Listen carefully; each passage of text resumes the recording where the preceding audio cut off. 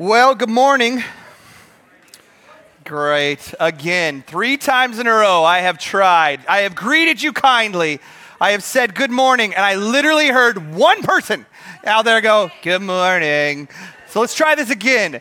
Good morning, church. Woohoo! There you go. All right, well, it is good morning. I'm glad to see you. Hey, if you brought your Bibles, you can turn it to John chapter 1. That's where we'll be launching off of today. That is the passage of Scripture we'll be tackling. But if you are here, we are, which you are here, so welcome. We are starting a new series. We're starting a new series that we're calling Felt Needs. We're going to talk about our needs that we have as humans, that we all share. These are universal. Maslow, if you've ever heard of him, Abraham Maslow, he is the famous American psychologist. He was the one who gave us Maslow's hierarchy of need. He kind of helps us out because we've got some basic needs that we need to hit all the way up to what he called self-actualization. And so we're going to talk about the different needs that sit in that scope, some that are talked about, some that are not talked about. Our basic needs that we have, he lets us know on the very bottom rung of that pyramid is that we need to have water to eat, yes, exactly, and then food to drink, all right? Slushies is what we're talking about here. And then we need to have shelter in which we need to survive. We need to have oxygen in our lungs in order to breathe. These are basic needs, right? Coffee, just for some of you, like, I need my coffee in the morning. That's not a basic need. A basic need is water. Water is a basic need. And Pepsi, those two things right there. There are two basic needs. So we're going to talk about our needs, but specifically what I want to do is I want to talk about felt needs. Okay, these are universally shared. They're just as, I think they are, just as important as water, just as important as breathing. We desire, we long for these needs. Often, unfortunately, they go unmet. They're not talked about a whole lot, but they drive our decisions. They affect our emotions, so how we feel about certain things, and they're just embedded into our DNA. It's what it means to be a human, is to have these needs. And so the first one we're going to talk about a variety of them for this next series, but the first one I want to talk about is our universal need to be known. To be known. And what I mean by that is to be understood, for someone to get us, someone to understand who we are. This is a felt need. And I'm talking here, hear me on this, it's more than facts. It's more than familiarity or someone being famous that they know about you. It's more than information. This is, what does it mean to truly be known by someone, that they get you? And so in my research this week, I was reading about famous people, and I read about Albert Einstein, who to most of us is considered to be the smartest person. He is commonly considered the smartest person that has ever lived. And so I learned a lot of information about him. Here's what we know about Albert Einstein. 1, he was born in Germany in 1879. When he was born, apparently he had an oversized, abnormally big head. So I don't know what that means. If you have a big head, that means you're going to be smarter. But he didn't speak until the age of 3. So he actually didn't utter a word until the age of 3. When he was 5, his dad showed him a compass, just handed him a compass, and he was so intrigued that it was at that moment that he decided that he wanted to pursue physics. I don't know how you figure that out at the age of 5, but apparently he knew it. What's nuts about the smartest man that ever lived is that he dropped out of high school. So I don't know if it was too easy for him, but apparently not, because he failed his first college entrance exam. So he dropped, the smartest man in the world. Now, obviously we all know this. This is the fact that he has stated that he hated haircuts, right? And so we've seen that. But what I didn't know, which I thought was absolutely awesome, was that he hates socks as well. So I don't know if as a kid he had an issue with some sort of sock puppet one day that scared him, but he doesn't like haircuts or socks. He often wore, catch this, the same clothes. Not always. People have said that he has the same shirt over and over again and the same pants. It wasn't that, but he wore the same similar clothes for this, so that he wouldn't waste time thinking about what to wear in the morning. So every day he could focus on his work. So I heard amens on that one. That's awesome. Must take you a lot of time. He loved the violin. He loved sailing, he loved music, and he said he often thought through the process of music. He thought imagination was more important than knowledge. He was married twice. He had 2 kids. He had a son and he had a daughter. But unfortunately, his family suffered because of his focus on his work, that he didn't have time to focus on his family. So he did a good job at his work. He won the Nobel Prize for Physics in 1921. In World War II, this is nuts, Adolf Hitler saw him as public enemy number 1, that this is the guy that we're going after because of his intelligence.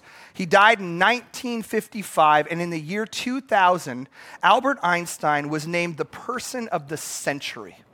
The person of the century. Now, I feel like him and I, if we were to met, we would have been good friends, right? We would have been good bros, 2 peas in a pod. His intelligence matched with my intelligence.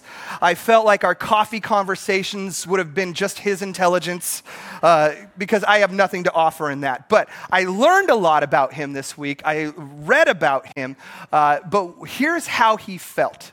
This is how Albert Einstein felt. We know a lot of facts about him. We know a lot of things about him, but this is how he felt in the midst of all of that. This is a crazy quote. He says, "It is strange to be known so universally and yet to be so lonely." That is Albert Einstein, one of the most famous people who have ever lived, struggles to be known universally and yet feel isolated, to feel unknown. We have a desire to feel known. And I'm talking more than facts. What does it mean to be fully known? For my wife and I, when we were dating and right before we got married, we had a phrase that we would say to each other. So we would say this. We were getting to know each other and we felt like we got to know each other really, really well. And so we would say this phrase, "I know you." So she would tell me that. In context, this is how it worked, is she would give me a gift. She's really good at giving gifts. Very thoughtful, very considerate. She would hand me a gift, and it would be something that I really wanted. And so I'd say, "How did you know?" And she would respond by saying, "Because I know you." Right? In my proposal video to her, I made a whole section on because I know you. I know this about you. I know that about you. And after being married for 12 years, I realized I know jack nothing, really. That I thought I knew her, right? I thought I knew her. And then she's changed and she's become more beautiful the more I've gotten to know her. And she's gotten to know me and I've become more of me, and she's gotten to know me. And that's, we're still together, which is an amazing thing. But here's the deal. My wife, she does know me now. She knows me better now than she knew me when we got married. She can predict things about me. So when we walk into a room, she knows really where I will want to sit in a restaurant. She knows where I want to sit, at what place in the table. She can predict how I'm going to respond to certain things. She knows when I'm going to speak up, and I don't know how she knows this, but she knows even what I'm going to say. And this is true because she will kick me under the table before I've even said something, right? I haven't even made a statement. I'm already being kicked because she knows what I'm going to say. And so she knows me. I know her. Ladies, somehow, I don't get this, you know each other. There is this sixth sense, this magical ability when you are with a good friend and you will look at another lady and she will look at you and you had a whole conversation, right? You just and like, that was great, wasn't it? Guys, this is super frustrating because if a guy were to come up to me and he were to express his feelings, right? Not that any guy would ever do that, but let's just say hypothetically, a guy would come up and he would express his feelings. He would tell me exactly how he feels. I still would have no clue what he's saying. Still no clue, just because we don't do that as guys. But here's the truth, the bottom line truth. As much as you get to know somebody else, right? As much as you get to know a human, you can never fully know a human completely. It cannot be done. No human can understand another human. We cannot know another person fully. That is the truth. Some of us have great relationships in our family, in our church, and we're connected like we've never been before on social media and things like that. But yet, like Einstein said, in the midst of it, we can feel lonely. Right? There are moments of loneliness where we're like, gosh, nobody gets me. Nobody understands me. I just feel isolated, right? And so my wife and I, we don't say that statement anymore because we have learned that I barely knew her when I got married, but the more and more I get to know her, I realize how much I do not know about her. And the more and more I am surprised, like I said. So no human can fully know another human. And here's why. Is because they are not you, right? You can never fully be known to another human because they are not you and they are not God. Because God is the only one who can truly know us. God knows us completely. Completely. Every ounce of who we are, every molecule, every piece of DNA, strand of DNA, he knows it completely. Psalm 139 talks about how God literally knit us together in our mother's womb, and he knew us in that moment. Luke 12 talks about the number of hairs, that he actually knows the number of hairs that are on our head. And if that's me, God knows that. He knows that they're going quickly. And so he's keeping a running total that's getting lower and lower and lower. And I'm getting more frustrated and frustrated and frustrated, right? So he understands the number of hairs on our head. In John 4, there's a cool passage about Jesus as he was meeting with this woman at the well, right? She was a Samaritan woman. This is a very popular story that's told oftentimes. But what's crazy about this is they're having this conversation about water and living water, and then Jesus just kind of starts having conversations about her husbands or her husbands that she doesn't have and the man that she's with now, and Jesus basically supernaturally reads her mail and understands what she's going through. And catch how impressed she was. She walked back to her village and she says, "Come and see the man who told me everything I ever did." God knows us completely. Nobody else will. Nobody else can. God knows us completely. And the passage I want to sit in today is John 1. And it's about this. It's about the calling of Philip and Nathanael. And I have never in all my years of being a Christian and being in church have ever heard a pastor teach on this passage. But there is an exchange, there is a conversation that you have to hear and you have to see in this, especially between Jesus and Nathanael. And so here's what it is. John chapter 1, verse 43. Here's what it says. The next day, Jesus decided to leave for Galilee. Finding Philip, I love that, he pursued Philip and he said to him, "Follow me." This is kind of like a quick little bullet point where Philip becomes a disciple. Verse 44. Philip, like Andrew and Peter, was from the town of Bethsaida. And no joke, in 4 weeks, we're going to talk all about the town of Bethsaida because it's a very unique town. But check out the first thing that Philip does the moment after he meets Jesus. Philip found Nathanael. And I love that because if you were around when we did our discipleship series, do you remember what Andrew did? First thing Andrew did when he ran into Jesus, what was the first thought he had? I got to go tell my brother Peter. And that's what he did. He went and he found Peter and he brought him to Jesus. It's the same thing here. Philip runs into Jesus and he goes and he grabs Nathanael and he brings him to Jesus. Now, the name Nathanael literally means gift of God or gift from God. And we're not sure, but we believe, most scholars would believe that he's one of the 12 disciples. And here's why we're not sure. Is because we have lists of disciples. We truly have lists where they have their names. But back in that day and where they lived, they had two names. They had a Greek name and they had an Aramaic name.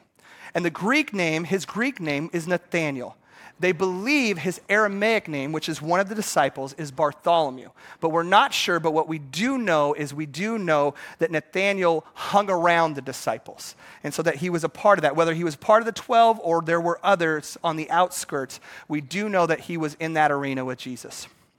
Verse 45, here's what we know. Philip found Nathanael and told him, "We have found the one Moses wrote about in the law, and about whom the prophets also wrote. He is Jesus of Nazareth, the son of Joseph." In other words, what Philip is saying is, Nathanael, dude, we found the Messiah. We've been looking for him for a long time, the promised one of God to restore all things. We've got him. We found him. And guess what? He's from Nazareth. And this is where Nazareth gets its bad rap. I've heard preachers over and over again compare it to terrible places like Renton and things of that nature. And this is where it comes from. This verse right here. He says, Nazareth? What can anything good come from there? Can anything good come from there? And so what we noticed, and the most important thing is not how bad Nazareth is, but how skeptical Nathanael is about this coming Messiah. He's thinking, okay, whatever, Philip, I don't know, you've done this 14 times, here we go again. And he appeases him. And check out what Philip's response to this. I love this. It's worth noticing because he doesn't argue with Nathanael. He just gently invites him. He just says, hey, come and see, man. Come and see. And so that's a great response. That's a wise response because what Philip knows is if he can just get Nathanael in front of Jesus, then Jesus will answer the questions. Jesus will take away his skepticism. Jesus will provide what he needs. And so I just got to get him in front of Jesus. And so verse 47, when Jesus saw Nathanael, so this is where it gets interesting. When Jesus saw Nathanael approaching, so he's off at a distance, and Jesus says to him, so picture that, Nathanael's coming in, and he says, here truly is an Israelite in whom there is no guile. And guile, just so that you know, it's found 11 times in the New Testament. It means deceit or falsehood. So what Jesus is saying as Nathanael approaches is, hey, check this guy out. He's an Israelite, a true Israelite. There is no falsehood in him. There is no deception. This is a good man. And so truly, Jesus gives him a compliment as he's coming to see him. But look at this skeptic in Nathanael. He gets defensive and he asks the question, how do you know me? Like, how do you know me? We have not met before. How do you know me? Nathanael asks. So it's kind of this, this arrogant, kind of skeptical vibe that he's putting off. But look at what Jesus does. This is where the miracle happens. Jesus answered. And so what did he answer? He answered the question, how do you know me? Right? And Jesus says, I saw you while you were still under the fig tree, before Philip called you. Now, I think that's so interesting. Here's what we don't know. We don't know what Philip was doing underneath the fig tree. We have no clue. He could have been reading a book. He could have been eating a fig. We have no clue. He could have been playing with a fidget spinner. We have zero idea what he was doing. But what we do know is when Jesus said, hey, I saw you when you were under the fig tree, it got his attention. And check out what it did. Verse 49. Then Nathanael declared, Rabbi. So now he says he's a teacher. You are the Son of God. That declares him to be a deity, to be a God. You are the King of Israel. So truly, check this out. Nathanael is pulling a quick 180. He is a skeptic. He wants nothing to do with the Messiah, nothing to do with that. And he just appeases Philip and decides to go meet Jesus. And on the way, Jesus compliments him and says, hey, here's a good guy coming down. He's like, you don't know me. You have no clue who I am. But Jesus is like, well, hold up. I do know you. I know you better than anybody else, and I'm going to prove it. Remember when you were under that fig tree? And I don't know what he was doing under that fig tree. Who has a clue what he was doing there? I'm assuming from the text that Nathanael was by himself and that Jesus was saying something that nobody else could have known, and he was using his, if you will, his supernatural knowledge that he has. And so it doesn't matter what he was doing on a fig tree. The point of the whole passage is Jesus actually knew Nathanael, and he proved it right there. He says, how do you know me? How do you know me? And Jesus is literally saying, I know you better than anybody else. God knows us completely. He knew Nathanael completely. He knows us completely, wholeheartedly. You ever wonder if anybody gets you? Somebody's got you. He's the same guy who made you. That's God. That's Jesus. He knows you. Now, for some of us, myself in this, that is so comforting. I think that's amazing. That somebody knows me thoroughly. God knows my dreams. He knows your hopes. He knows your desires. He knows what you long for. He gets you. Nobody else will get you like God has got you. But for some of you, the thought of that is scary, right? That God knows you completely. He knows your thoughts. He knows your history. He knows everything. And here's the cool part of that. This is where it turns from bad news, scary news, to good news. He knows us completely, and he still likes us, right? He still likes us. And some of you are like, wait, he does more than that, right, Jake? He loves us. I know, but if I said he loves us, you wouldn't hear that. He likes us. He really, really, really, really likes us. And that's amazing. Think about that. Stop and think about that for just 30 seconds. This God who made us knows everything that we've ever done, good and bad, right? In this moment, he knows everything about us in the present, where you sit, what you're feeling, how you're doing, what's going on inside of your head. If you're listening to me, you're not listening to me. He knows all of this that's going on. If you're sleeping, so wake up if that's you. But he also knows everything that we're about to do, good, bad, and the ugly. And guess what? Knowing all of that, he still likes us. That is amazing. That is the greatness of God right there. That is absolutely astounding. I get astounded because my wife has gotten to know me more and more and more, and she still likes me. But God knows me better than my wife knows me, and he still loves me. Same with you. So whatever you've done, whatever has gone in your past, whatever's in your head, whatever you've wrestled with, whatever's tripped you up, God knows all about it, and he still likes you a whole lot. That's amazing. Now, at this point in the talk, some of you would go, well, that's great, Jake. I kind of knew all of that, right? The answer to the question that we need to be known is that I'm known fully by God. If you've been in church in any amount of time, you would be like, yes, I know that. He knows he has cattle on 1,000 hills. He knows about all of those. He knows about me. He knows me, and I get that. But here's the disconnect, and this is where it moves into the felt need category, is because I think most of us understand that intellectually, right? That we know that God knows us, our evermost being, but yet it somehow doesn't seem to move down to here. We know it, but do we truly feel it? Do we truly believe that he knows us? And even in that, does he still like us? So it is a felt need. We want to experience, right? Not just know, we want to experience the fact that God knows us completely. And yet, for a lot of us in the room, we would say that we feel this distance when it comes to God, right? That's the disconnect. That's the disconnect between here and here. We know it, we don't feel it, we feel distant. And if that's you and you're in this room and you feel distance from God, you just need to know this: you're not the only one to ever feel that way. You're not the only follower of Christ to feel that way. Look at David in the Psalms. He literally was considered to be a man after God's own heart. Hear his own words. He says, "How long, Lord, will you forget me forever? How long will you hide your face from me?" He feels distant. David also says, "Why, Lord? Why do you stand far off? Why do you hide yourself in times of trouble?" And again, David says this. He says, my God, why have you forsaken me? Why are you so far from saving me, so far from my cries of anguish?" And what's amazing about this is even Jesus, okay, part of the Trinity of God, literally quoted David on the cross. You ever wonder where that phrase came from? David said it first.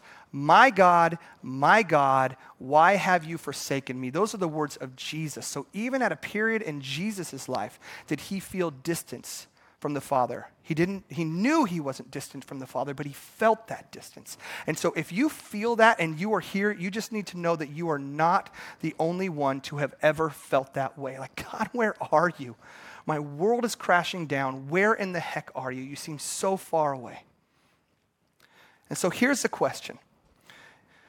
If there is distance now, and there was a time when you were not feeling that distance, or God was close, and you felt him, and you knew that, and that was part of that, and that's part of your story, and now you feel distance, here's the question. Who moved? Who moved in that equation? Because there's only two players in the story. It's you and then there's God. So it's either God moved or we moved. And here's the promise God made to us. He says, "As I was with Moses, so I will be with you. I will never leave you nor forsake you." Jesus himself said, "And surely I am with you always to the very end of the age." Psalm 139, "Where can I go from your spirit? Where can I flee from your presence? If I go up to the heavens, you are there. If I make my bed in the depths, you are there." Do you know who wrote Psalm 139? David. David did. The same guy who said, I feel this distance. God, where are you? You feel far. Is the same guy who said, I can't escape your presence. You are with me. How is that even possible? And so the question is, who moved? It remains. The question remains, who moved? And the answer to that is God never moved. God never moved. We did. If we feel distant, if we don't feel like we are known by God, feel it, not just know it, feel it, then it's us who have done the moving. It's us. And here's the beautiful truth about that. No matter how far you walk away from God, right? You could go miles. Some of us, we have gone years, even decades, where we have walked away from God. And it doesn't matter how many steps you've made on that journey. You could walk 1,000 steps, 1,000,000 steps. Know this, God is one step back. He's right here. All you have to do, you could walk 1,000 miles this way. All you have to do is turn around and he's right there because he will never leave us nor forsake us. He's one step back. Now the equivalent, the biblical equivalent to that thought, that processing is this, James 4:8. It's an amazing verse, and it's where we're going to sit for a little while too. It's draw near to God, and he will draw near to you. That is a promise. I love that. Draw near to God, and he will draw near to you. We need to draw near to him. If we're not feeling his presence, we need to draw near to him. Let me see if I can explain it through my own life. A lot of you know, I have a son named Percy, and his middle name is Percy Wilder. I don't know if that was prophetic or what that was, because he is all boy. My son is crazy. If you've ever worked in the children's ministry, you know exactly what I'm talking about. He's the one who hits the other kids, right? So that's my son. And I'm proud of him, not for hitting other kids, but I'm proud of him. And he is nuts, totally nuts, all boy. We are lightsabers. We are punching. We are wrestling, sometimes biting. We tell them that that's not good, right? But he is all boy 100%. And I have raised girls up to this point. And so kind of where I've gotten is I really enjoy, and some of you dads will be with me on this, I just love cuddling my kids, holding my kids. But I'm going to tell you this right now, Percy wants nothing to do with that whatsoever. This is no joke. I will tuck him in. We tuck him in every night. I put him in his bed, and this is what my son says to me almost every night. No, Daddy, you go your bed, right? That's what he tells me. I am ordered by my son not to cuddle with him. Can I have a hug? No. Boom, right in the nose. That is my son. I love him so much. Like, you have no idea. I mean, just if you're a parent, you do. I love him. I want to grab him. I want to hold him. I want to embrace him, but he wants none of that. But every once in a while, I don't know if it's when he's sick, right? Or he's just way too tired or whatnot. He gets hurt. Actually, yesterday, he hurt his finger when he was pulling back his bow and arrow, probably shooting it at his sister, right? And he hurt his finger and he pinched it and he ran to me. And I'm like, oh my gosh. And I grabbed him and he's screaming and he's right into my chest. And I'm thinking, this is awesome. I was just holding him in that feeling. And I'm like, I'm sorry you're in pain, but and every once in a while he turns to me. And in those moments when he turns to me and he reaches for me and he longs for me, I am there, right? I think it's the same thing with God. Percy spends 90% of his time doing whatever Percy does.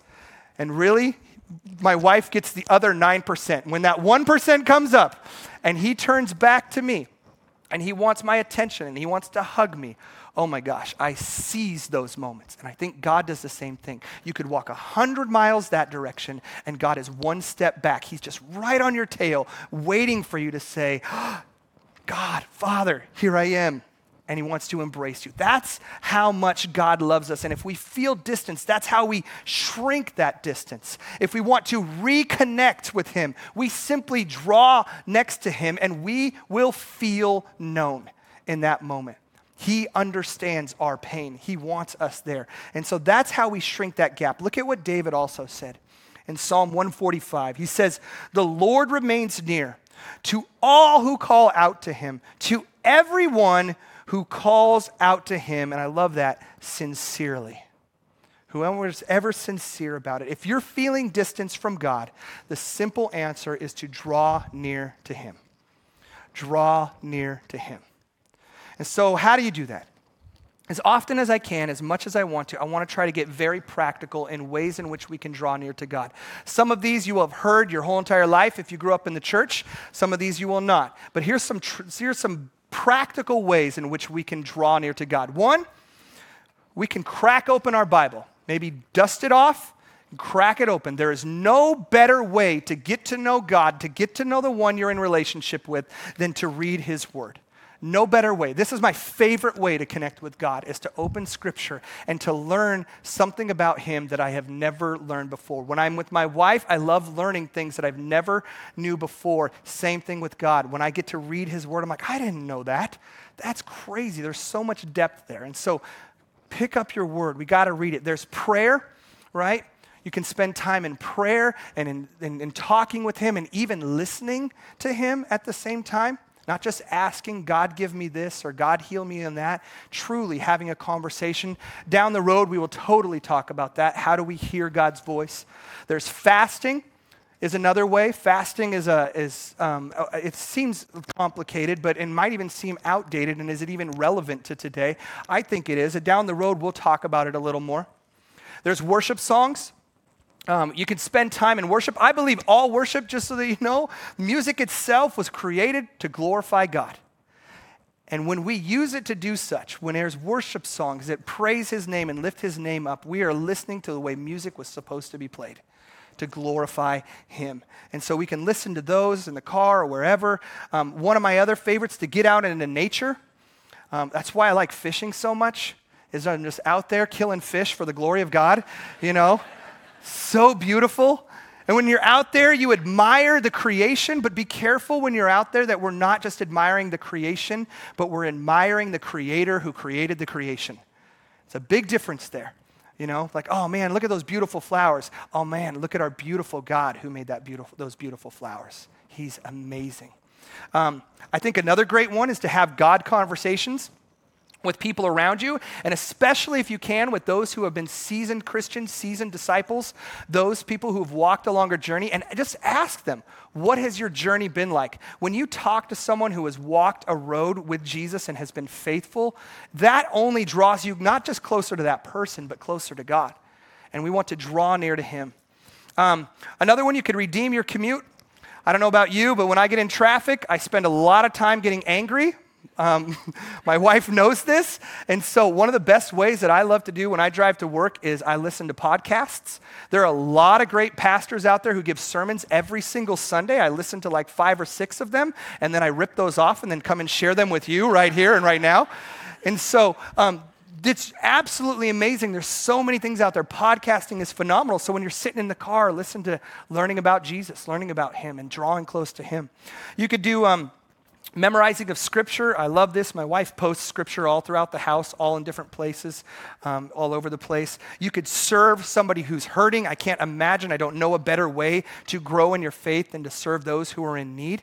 And so these are simple ways in which to draw close to him. I mean, he's not here. It's not like we can't go and just sit right next to him and listen, but in ways you can sit right next to him and listen to what he has to say. And you can have conversations with him through prayer. And that's the way in which we draw close to him now on this earth until we literally are in his presence right next to him in heaven. And so if we feel that distance, then our way to get over that, our way to push through that, is to draw near to him. And you will feel more known than you have ever. He knows you completely, but we got to get it from here to here. And that happens from drawing close to him. So here's what I'd like to do real quick. Kim, are you ready to do it? Come on up, Kim. I've asked her to come up because I want her to share a song with you. Now, you're going to think, oh man, he's been planning this for months. No, I literally asked her in the hallway 3 minutes ago, or like right 3 minutes before I stepped up here, to come play this song. So she's ready. She's been practicing. So she's good to go. Here's what happened. You know this is a true story because of what I'm about to tell you. This song that you can go ahead and start playing at any time, I heard it and I played it all week long in my office. Here's why. I confess to you that I watched the movie Titanic like a week ago, last week. And I realized that that was actually a really cool movie. I didn't remember it. I didn't, and just if you're wondering, I watched it. I didn't watch that one part, where the Titanic actually hits the boulder. I skipped that part. I skipped the iceberg part. It was the other part. Never mind. Okay. I realized there's such beautiful music in that movie. And so I went to iTunes and I downloaded it. I downloaded 3 songs. I didn't really pay attention. I just got the soft ones, and I played them continually as I wrote this. I'm kind of obsessive compulsive about things. And as I was writing this, I listened to these on repeat. And out of the 3 songs, this was my favorite. And this song apparently was played on the Titanic, as I don't know if you know this, as the Titanic was going down, the band stayed out as the Titanic was sinking and played to everyone. Right? They played to everyone as it's going down to keep them calm. And this, traditionally speaking, is the last song that was played before they sunk with the Titanic. I didn't realize it as I listened to it all week long, truly on repeat. I should have looked at how much. I could go in my office and see how many times it was played. But I'm telling you, it was played at least 50 times. The song is called Near My God to Thee. Near my God to thee. And here I'm writing a song writing a sermon about drawing near to God. And here, catch this. I went and looked at the lyrics. Look at the lyrics of this song, just part of them. Though like the wanderer, the sun gone down, darkness be over me, my rest a stone. And I don't know if that's a reference to Garrett or not, but it very well could be. But catch the chorus. This is amazing. Still, all my songs shall be nearer, nearer my God to thee. If you're feeling distant, right? If you're feeling distance inside of your world from God, he's saying, draw near to me. Nearer, nearer my God to thee. That is our longing. And so here's the bottom line. When it comes to the need to be known, God already knows us. It has been met. The felt need to be known has been met. God knows us completely, and yes, he still likes us. But we desire to feel that, right? We desire to feel that reality. And if you do, then it simply means that we need to recognize its truth, and we need to draw near to him. And in drawing near to him, here's the beauty of it. We get to know him, right? We get to know him. And I saved the best verse for last. Here's what it says. These are the words of Paul. He says, I consider everything a loss because of the surpassing worth, here it is, of knowing Christ Jesus, my Lord. He knows us completely, right? We know that here. But our greatest joy, our greatest pleasure, our greatest opportunity that we have before us is to get to know him. To get to know him. And when we do that, we will feel what it's like to be known by him. Amen? Amen. Let's pray.